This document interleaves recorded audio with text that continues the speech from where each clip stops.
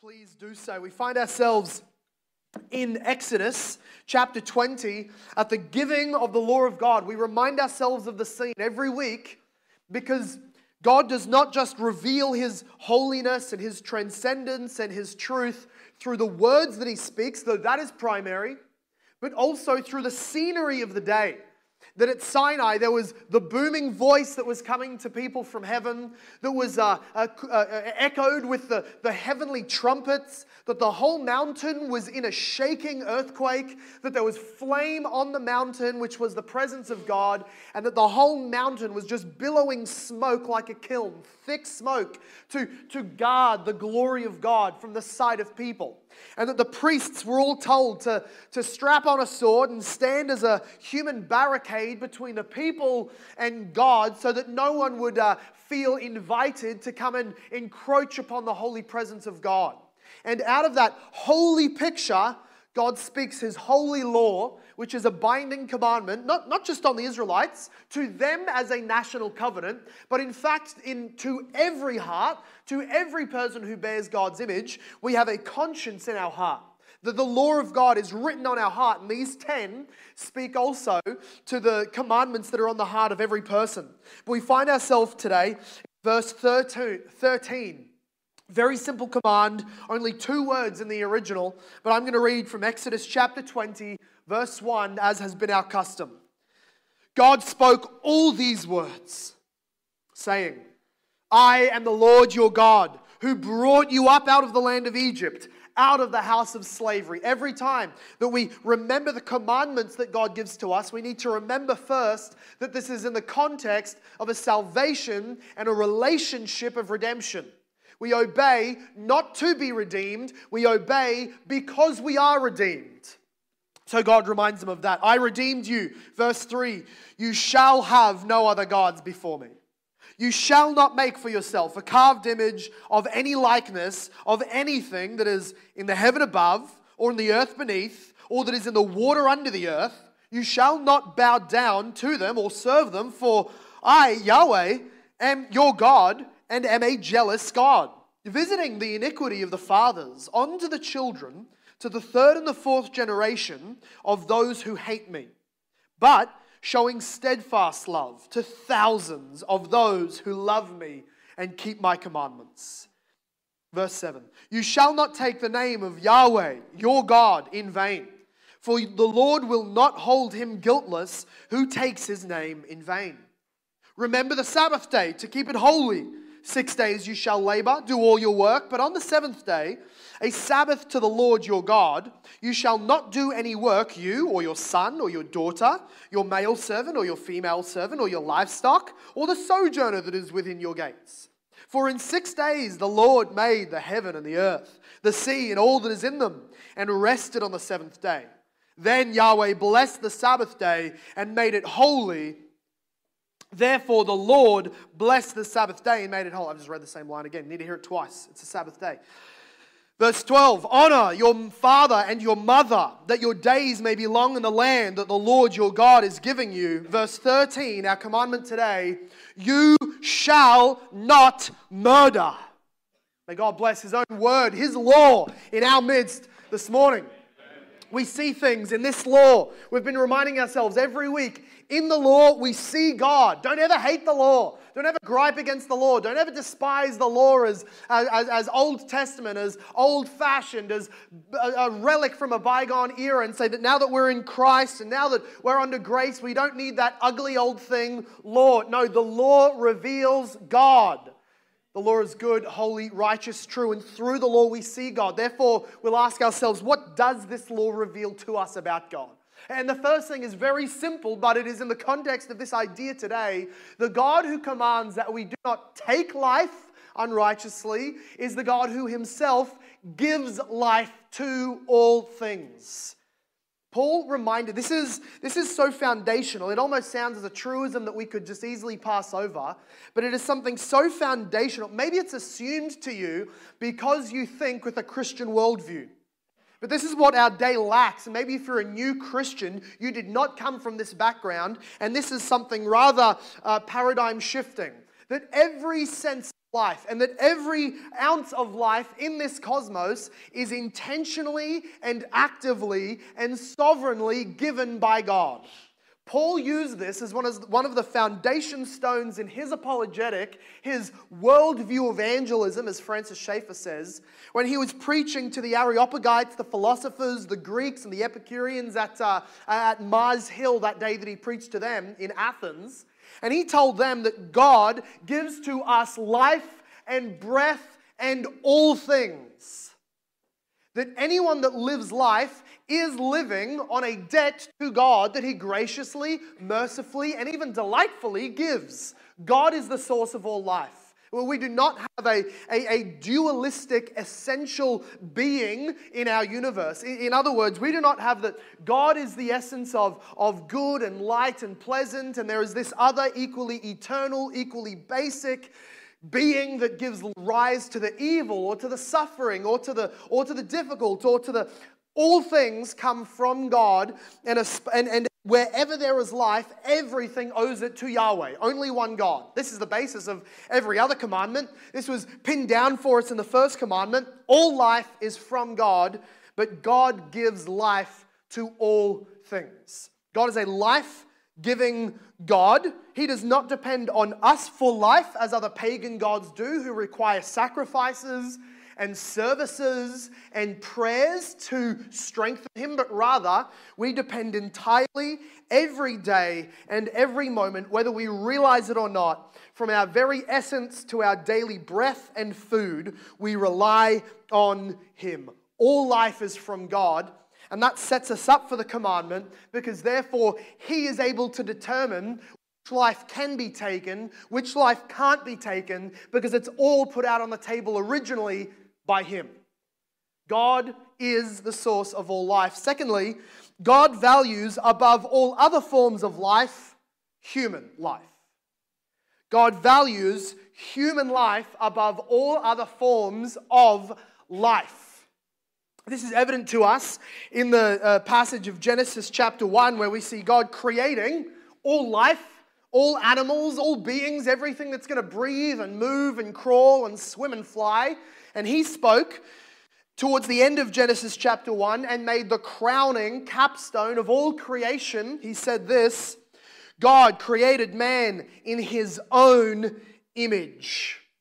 In the image of God, he created him. Male and female, he created them, and then God blessed them and said to them, "Be fruitful and multiply, fill the earth and subdue it, and have dominion."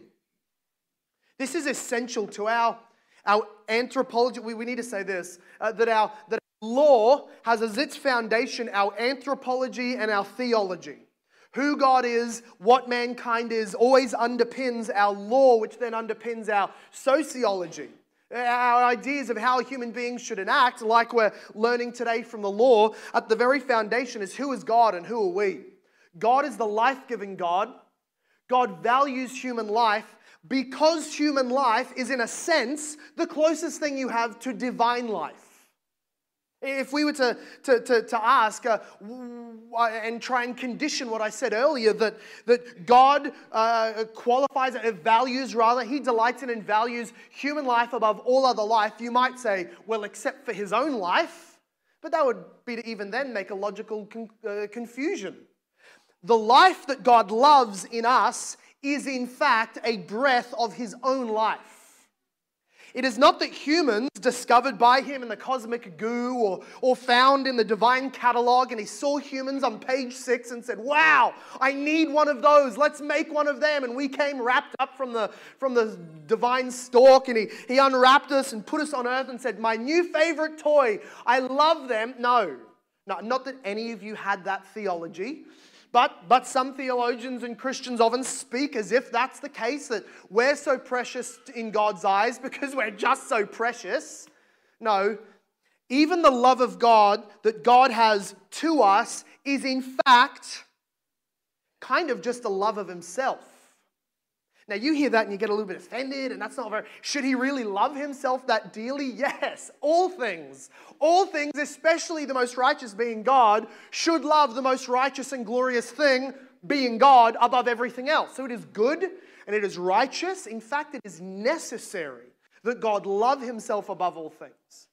So what he did in creating mankind was make us in his image. Therefore, the love that he has for us is a portion of his own love for himself. He sees himself in us as that is how he's made us. He also protects and delights in and values human life because we are his image. To be an image of God, we spoke a little bit about this back in the second commandment. Don't make any images of God. He's already made images of God, and we image him just fine, or we don't, do we? But we do a lot better than stones or pictures that we're going to carve. God made images of himself, and they are not to be worshipped, human beings, but they do rightly represent in many ways him. Now we see this in two ways. It is not merely that humans are made in the image of God. It is probably more theologically accurate to say that humans are the image of God. It's not something that we have, which is the image, that if we lost it, we would lose the image of God. It is that our very essence is to be images of God, and that comes in two ways. It is our nature and also our roles given by God. In our nature, we can point to our morality, our intellect, our creativity, our love for beauty, our social loving relationship potential in humankind. All of this points to that which sets us above and beyond the rest of the created animal kingdom. In fact, we're not in the animal kingdom. Wait, I don't know what your state school textbooks told you, but we're not at the top of the animal kingdom. We're not in the animal kingdom. We're in the human kingdom. We're in Christ's kingdom. We're in God's kingdom. We are distinct. God made us in our nature to have the image of God. He also made us in our role to image God. That is that we see here in Genesis 1. Not only the very nature that he made us in, male, female, with intellect and morality and creativity and love and sociology. But also then he commanded them to create more people through propagation of the species, i.e. marriage and family. He told us to rule the earth and to exercise authority. So that from what we are and also what we do, we are commanded to image God. The Latin is the imago Dei. I'm not saying that to impress you. I'm just saying because you might come across that in certain books or arguments and theological works, and that is helpful to know. The imago Dei underpins our value. Your value is not based on the wealth that you have, the productivity you bring to society, the health that you have, the gender that you have, the race that you have, or any other thing. All humans carry the image, or in fact are the image of God in this world. Therefore, God loves humans in a way that he does not love other animals. The distinction in value is infinite, literally infinite, between every created thing and human life. I've had no shortage of discussions with Christian gals who get frustrated at how many babies that family is having. Look at that. Don't they know we have a resource problem? Don't they know that people are starving in the world? Don't they know that the penguins are losing their habitat? And don't we know that the gecko, there's an endangered species, and at the end of their month they have support programs, not to help the starving children that they're complaining about, but instead to support the endangered penguins and buffalo and eagles and other things. If you don't see the immediate problem with that, the hypocrisy of that, and the gut-wrenching annoyance of that, you're not thinking in alignment with this command. Human beings, the creation of human beings and families, always positive, have at it. But to look at other endangered species and to give to them a higher value than we give to human beings. Like if you've got $60 left at the end of your budget, support an orphan, not a penguin. Support a human, not a chimpanzee. I'll leave that one with you. That was quiet. Maybe there's some repenting to do. You've been on one too many humanitarian trips to the chimpanzee orphanages in Borneo. I'll let you think about it. Human beings have the image of God and therefore a value above every other created thing. In an age where we have a green mindset, which is really just the new paganism it's been called. We look back on the ancient people and those unreached people groups of the islands, and they bow down to rocks and they worship trees and they worship the spirits floating through the environment. They're so dumb, they're so ignorant, they're so archaic. And then we go to the museum in our highly cultured cities, and we see what? We see people worshiping the created things. We see them praying to Mother Nature and praising her for her design in all of the created things we see around us. We see them sacrificing human need and even human people for the propagation of a rare tree. We see people loving and giving themselves or even just ideologically, scientifically, as we're told that there really is no more value in a human baby than in an endangered eagle egg. There is no more value in didn't Peter, the protection of equal rights for humans and animals, whatever they were called, and one of their sayings was, a frog is a dog, is a pig, is a boy. This is worldview stuff. If you think that we have all commonly evolved from the commonly ancestor of a single cell organism, a little amoeba, then you are rightly to think that a pig has the equal value to us. It's far distant cousins, of course. The apes and the humans go back far enough, and there is a relationship. And so all we are is really equals that look different. No. Let the Bible form our foundation for worldview, and then ethics, and then politics. Yes, theology is more foundational than politics and affects your politics. That God has created human beings as His capstone of creation and as those which uniquely bear His image and therefore have His value. We are all created from a common God, exactly. He gives to humans the responsibility of caring for our world, exactly. But humans must protect other human life far above every other created thing. That is true. So we have this foundation of what it reveals about God. He gives life, He values human life, and then we have to start asking, how do we obey this law? In what ways does God command us to live through this law? It's only 2 words, no murder in the original Hebrew. It doesn't say no killing.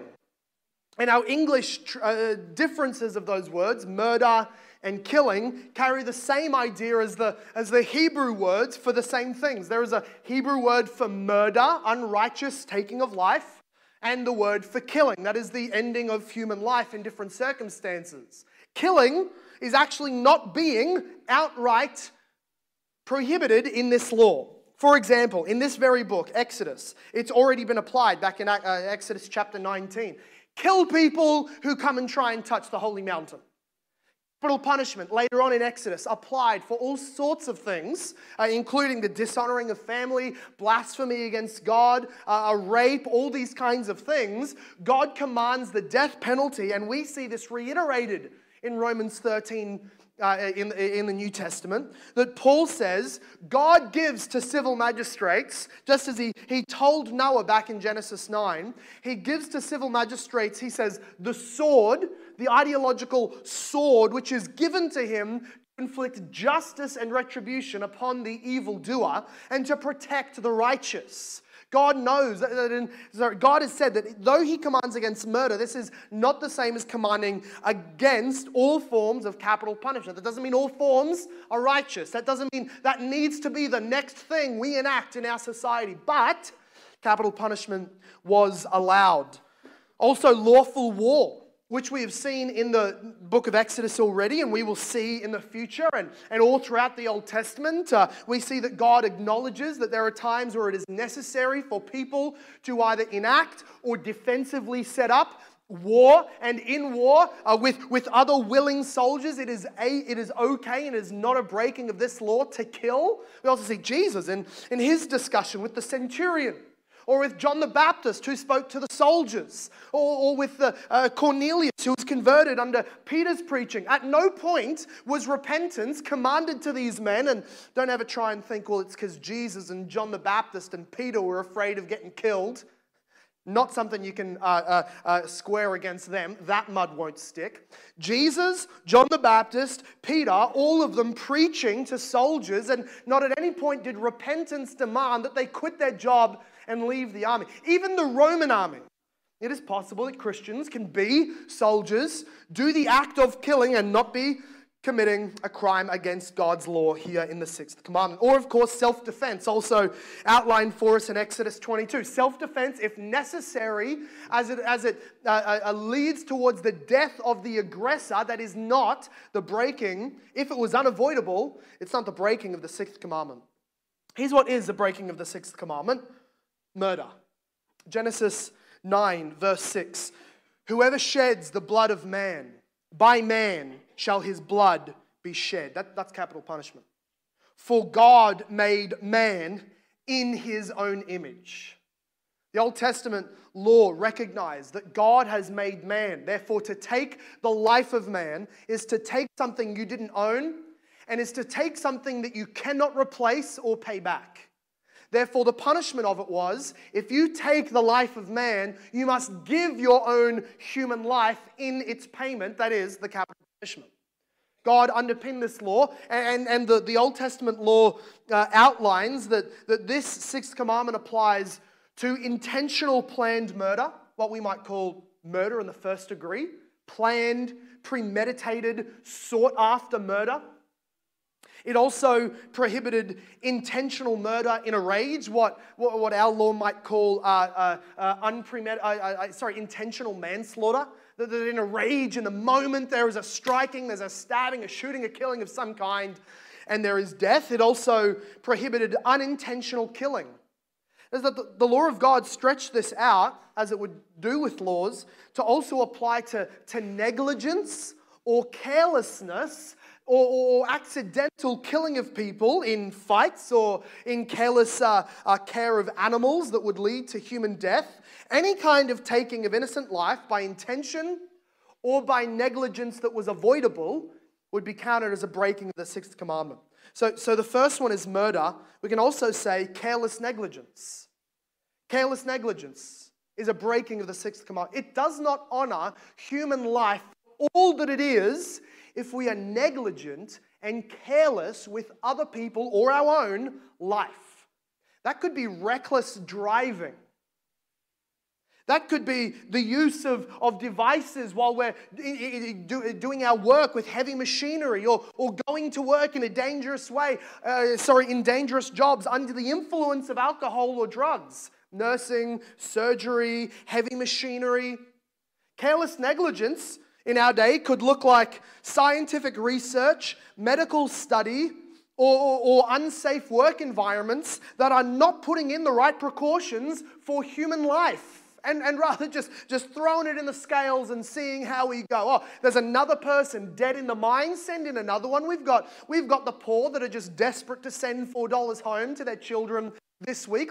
How often we see people in underdeveloped nations taken advantage of by bigger corporations in this way. Unmindful parenting, leaving children in unsafe places, unwatched or around unsafe fluids or poisons. We must be those who are carefully attentive to defend, protect, and uphold human life.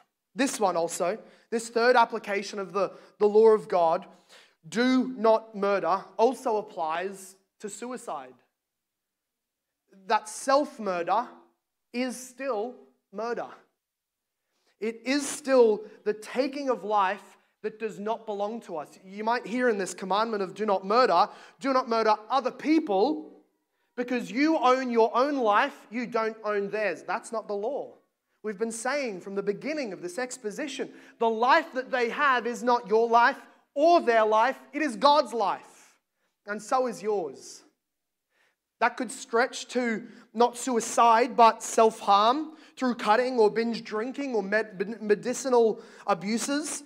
There's much to be said to a struggling person in a pastoral situation, but sometimes the law is this blinding light This shock to the system that reminds you, I don't have the freedom to do this. I'm sure that the sixth commandment is not enough to wake you up and never let you have suicidal tendencies again. I know that may not be the case, but the law can at least shock you and remind you you don't have a freedom for that. That's not an option for you as a Christian. Whatever God's will is for you, self-harm or suicide is not His option for you. Suicide is still murder even when it is assisted by a doctor. In our day, we don't call it suicide, of course. We call it euthanasia, which means EU is the prefix meaning good. Eulogy is a good word. A euphemism is a good way of saying something. Euthanasia is a euphemism for death. Good, Thanos, death. Good death. A good way to die. A lawful, God-honoring way to murder yourself and break the sixth commandment does not exist. In 2023, January, just 6 months ago, Queensland brought into its legislature a bill that allows for euthanasia, and legally it does not count as suicide if the doctor helps you do it. They defend you and say your insurance, your family, your will not be undercut. If there is suicide clauses, those don't apply because we have a new bill that just throws the smoke around a little bit and confuses the principles. There is no such thing as good murder. What euthanasia tries to do is say, there's a way to be victorious over death. There's a way to be freed from its suffering clutches and enter death on your own victorious terms. That doesn't exist outside of the gospel of Jesus Christ. The only way that death becomes good, the only way that death becomes a friend, the only way that death becomes entered into with the willingness of soul is if you know that on the other side of that death there remains and stands a Savior Jesus who is willingly accepting you and freeing you from the bondage and the clutches of death. Euthanasia doesn't exist. This means that for ourselves, if we go into times of sickness or difficulty, this means that for us, if we work in the medical field, this means for us, if we have loved ones that are suffering, and often it's the case in old age and terminal, we do not lean on what our society normalizes, but which the law of God commands against, which is the ending of life prematurely because they're going to die anyway. The euthanasia bill that brought into Queensland means that of any age older than 18, if you have a terminal diagnosis, and you're probably, at least as the doctors think, you're probably going to die within 12 months, you can request to be killed early. It saves a bed. I guess it saves insurance money. I don't want to see where this ends up going down the track, that maybe Medicare just stops paying for your treatment because of their opinion they think you would be better off and cheaper to just die. I wonder if our health insurance is going to stop paying for expensive treatments when over 50% of the people in this sort of situation usually opt to die anyway. You're being very selfish with resources. I wonder when that decision is actually going to be taken out of your hands because the experts know a lot better and you're a science denier if you don't want to die, and therefore the decision is made by experts that this will end in death. We may as well usher in your death early and free of suffering. And our society is going crazy because in denying God, in worshiping ourselves, the bill says this, the euthanasia bill says this, the most important thing, life is precious, it says, but the most important thing is the human autonomy in decision making. Wrong. The most important thing is not even the human life. The most important thing is God's truth, is God's law, and it demands that we don't take our own life. It is true that we've been given a sense of autonomy, not an autonomy to overturn God's law and then put it into our own law saying that it's good. That is a breaking of the sixth commandment. Self-murder is murder in the last year of your life. Self-murder is murder if it is assisted by a medical professional. We also have this in our culture. We need to hear this. Abortion is murder. In fact, it is the murder of the smallest member of our society. It is the murder of the most vulnerable members of our family.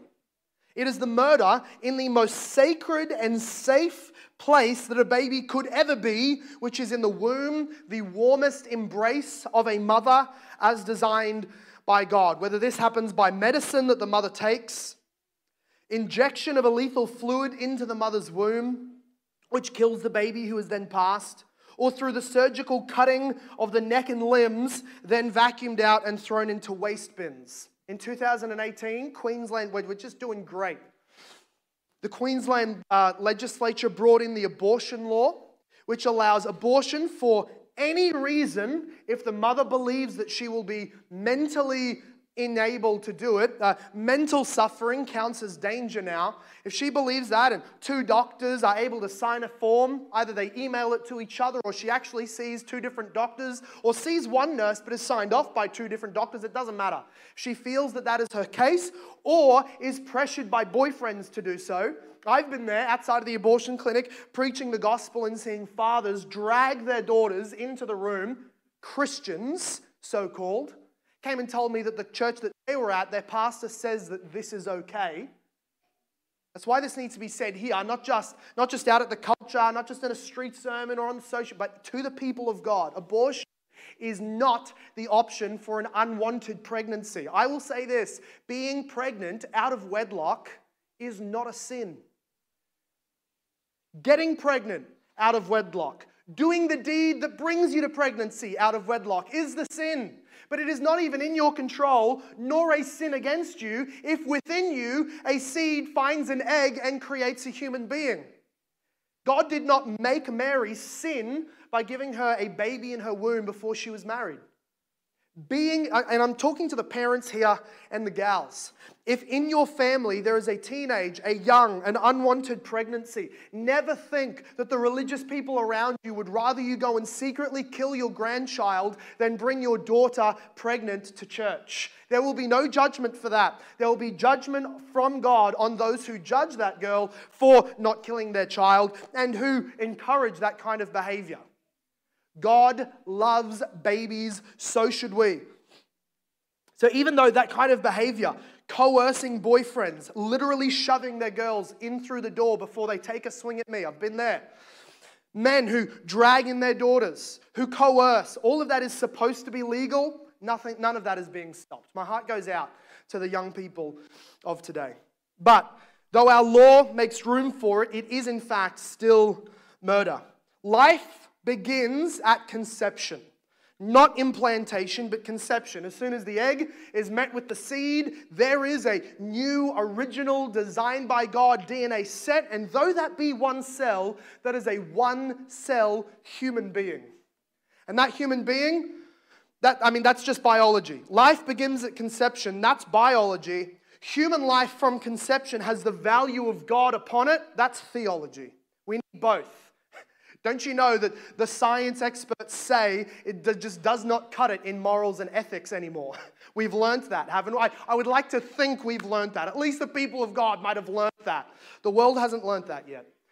They bank everything on science, twist it to say what they want, but God's law stands. Abortion is murder. The size of the human does not determine value. The development of a human does not determine their personhood. An infant is not less human than a fully grown male. The level of dependence of that person does not determine their personhood. But they're so dependent on the mother. Without her, they die. So would most 2, 3, 4-year-olds. So would most teenage boys. Just not an argument against their personhood. Dependence is how God's designed humanity. It's not an exception. Their environment, they're inside the womb. They're not outside. That does not determine personhood. Their poverty, but if they're born into this family, how they'll suffer. Probably less than if you cut their neck open. But they're going to have a disability and they'll be a burden on society. Is that how we're going to start measuring who gets to live and die in our society now? None of these things determine humanness or personhood. Kevin DeYoung says this, every human life is precious. Unborn life is precious. Children with special needs are precious. Aging parents are precious, even when they don't remember because they're suffering dementia. They're still made in the image of God. Non-verbal children or parents, those in a wheelchair, those who are completely dependent upon others or doctors are precious. All of life matters to God. Amen, somebody. Our world hates that mindset. We will stand firm on it being true till we die.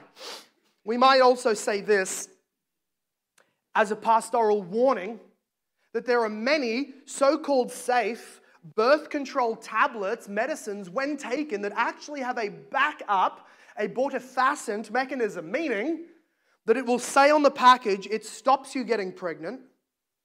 The actual pharmacokinetics in the background is that if you do get pregnant and a seed does get through and fertilize the egg, that before it can be implanted, it will kill that and flush it out and make the womb inhospitable. That is to say, it's a very sneaky medicinal abortion for many, many birth control tablets. It's a careful thing that Christians, if we take this law seriously, need to consider. Am I on something? I need to ask my doctor. I need to do my own research and find out if something that we're on might be, in a behind-the-scenes way, breaking the sixth commandment.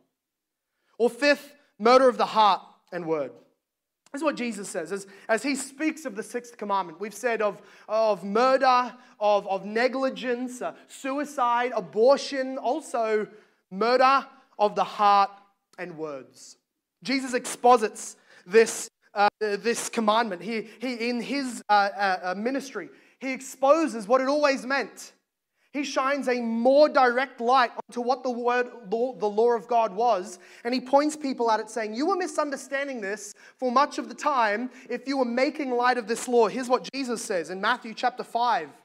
You have heard that it was said to those of old, you shall not murder, and whoever murders will be liable to judgment. Now, Jesus is not backing off that. He's not saying it was wrong. He's not changing it. He's just interpreting it for people who had had it reinterpreted by seminarians. He says, here's what it really means.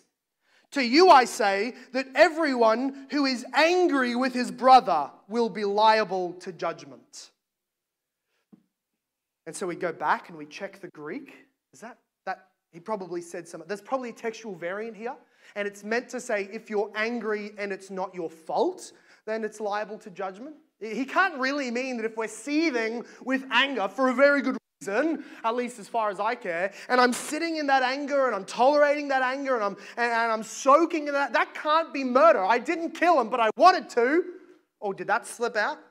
Jesus looks at our heart and says, if we are tolerating and even enjoying, I think we enjoy this.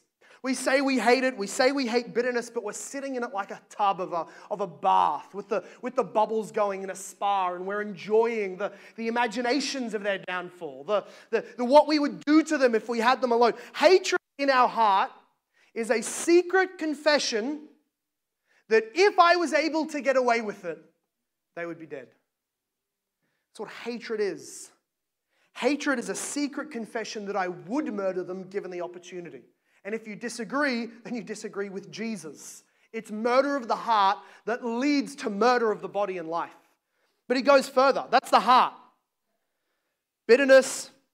But then he goes further into the words and says, whoever insults his brother will be liable to the council. Whoever says, you fool, will be liable to the hell of fire. What he's saying is that before we strike with the hand, we strike with the words. Before we hate and snuff out their life, we hate and we snuff out their reputation. The Puritans applied this and said, it is a breaking of the sixth commandment to slander people, to ruin and kill their reputation and their good name. So that even though we can't kill them, we can kill other people's thoughts of them, and often mud sticks. It is impossible nearly to gurney off the mud that slanders can stick to somebody. Lying about them, slandering, perjury in court, the destruction of somebody's reputation behind their back, name smearing is a form of murder with our words. I would say there's 6. What does this law command to us? This law commands, if we would not despise and devalue human life, but we would uphold and honor human life, it demands then that we be preachers of the gospel. There is not much that you can do to withhold death from your neighbors. It's coming. The curse is upon their body. But there is something you can do to withhold the death of death from their soul. You can help and do what you may to undo the curse of the judgment that is against them by speaking of the God. This is the way that though their body dies of whatever reason, and though we will be good physical neighbors as well, let us speak the gospel. If we value human life for God's sake, if we value the image of God that's in people's souls, then we will speak to them the life-giving, soul-forgiving good news of the gospel of Jesus Christ so that we might see them held back from the death of hell. Evangelism, being a church that reaches out, that speaks the gospel. I know we can't be a church, or I know that we will not be a church that commits soul murder in the preaching of a false gospel. I know we won't do that. I will stand firm and not let that happen. But we could be a church that sees many die by our negligence. Will we be held account? Will we be asked on our judgment day from Jesus, the King of Kings, what did you do? Look at these people that I put across your life and put across your family and your neighborhood that could have been saved from your perspective had you but spoken, but we held back.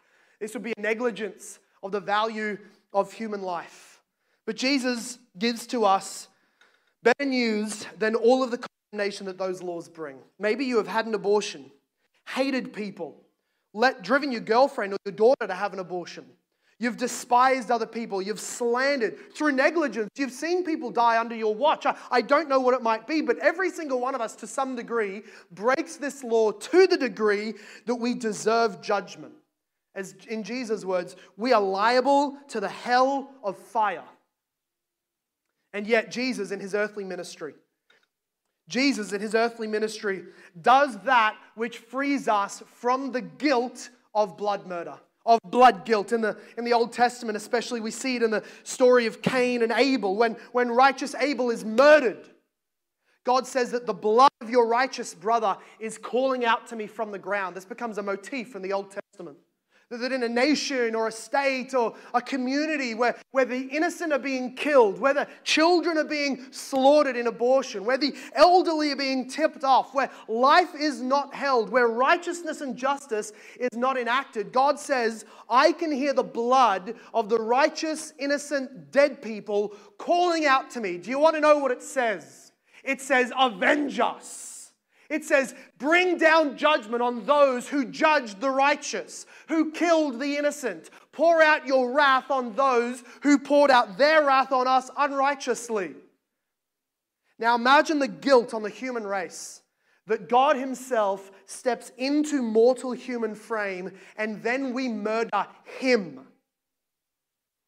Can you imagine what the Bible would say to us of the blood of righteous Jesus crying out against us? How guilty we are for that murder. How liable to judgment we are for that one perfect man being the truly righteous one. And yet Hebrews 12 tells us that the blood of Jesus does truly cry out. But it cries out a better word than the blood of Abel. It cries out, rather than saying, inflict the law, avenge us, pour out vengeance, the blood of Jesus cries out, Father, I have drunk their vengeance. Father, I have absorbed your wrath. Father, I have absorbed all of your anger against their rightful sin. So even as a victim of murder, Jesus is able to save murderers. Even as the one who is victimized by our sin, he is able to free us from the condemnation of our sin, because it was much more than merely a human victim of political crimes and murder. He who was put forward from heaven as a representative suffering, who died in our place, absorbed God's wrath, and by God's truth, he was raised again Sunday to stand firm and stand in heaven with arms open and tell the whole world through his church, anybody who believes in me, regardless of the murderous heart you have, regardless of the murderous words you've spoken, regardless of the murder that you have committed with your filthy, bloody hands, you can be forgiven and washed clean by Jesus' blood if you would just trust him to do so. Let's pray. Father God, you are a life-giving God. You are a powerful God that loves us and commands us to love others. And we know that each one of us has been guilty in this way. And we are in a generation of an unclean mindset and ungodly, unbiblical ideologies. And I ask that you preserve us and purify us from the way that the culture's thinking might leak into our thinking about human life, about dignity, about death, and the value that every human has. Father God, give to us responsibility for our neighbors, love for our brothers and sisters, the protection and flourishing of human life in our midst. Thank you for babies. Thank you for every life that sits here, disabled, less abled, elderly, young, height of health. Father God, we thank you for the gift of human life. But we pray that you would give spiritual life to some today, to those who are far off from you, who reject your word up till now, who know themselves to be sinners. Would you give them faith in Jesus to the glory of your Son, that your name might be known in all the earth. Father God, we thank you for your word and your law and your grace and your Son. We pray all of this in his name. And everybody said, Amen. This sermon was preached at Hope Reformed Baptist Church in Logan, Australia. For more information about our church, visit our website at hoperb.church. If you have been blessed, please leave us a review wherever you listen. We pray this message has been used by God to grow and encourage you in your Christian walk. Thank you for listening. Soli Deo Gloria.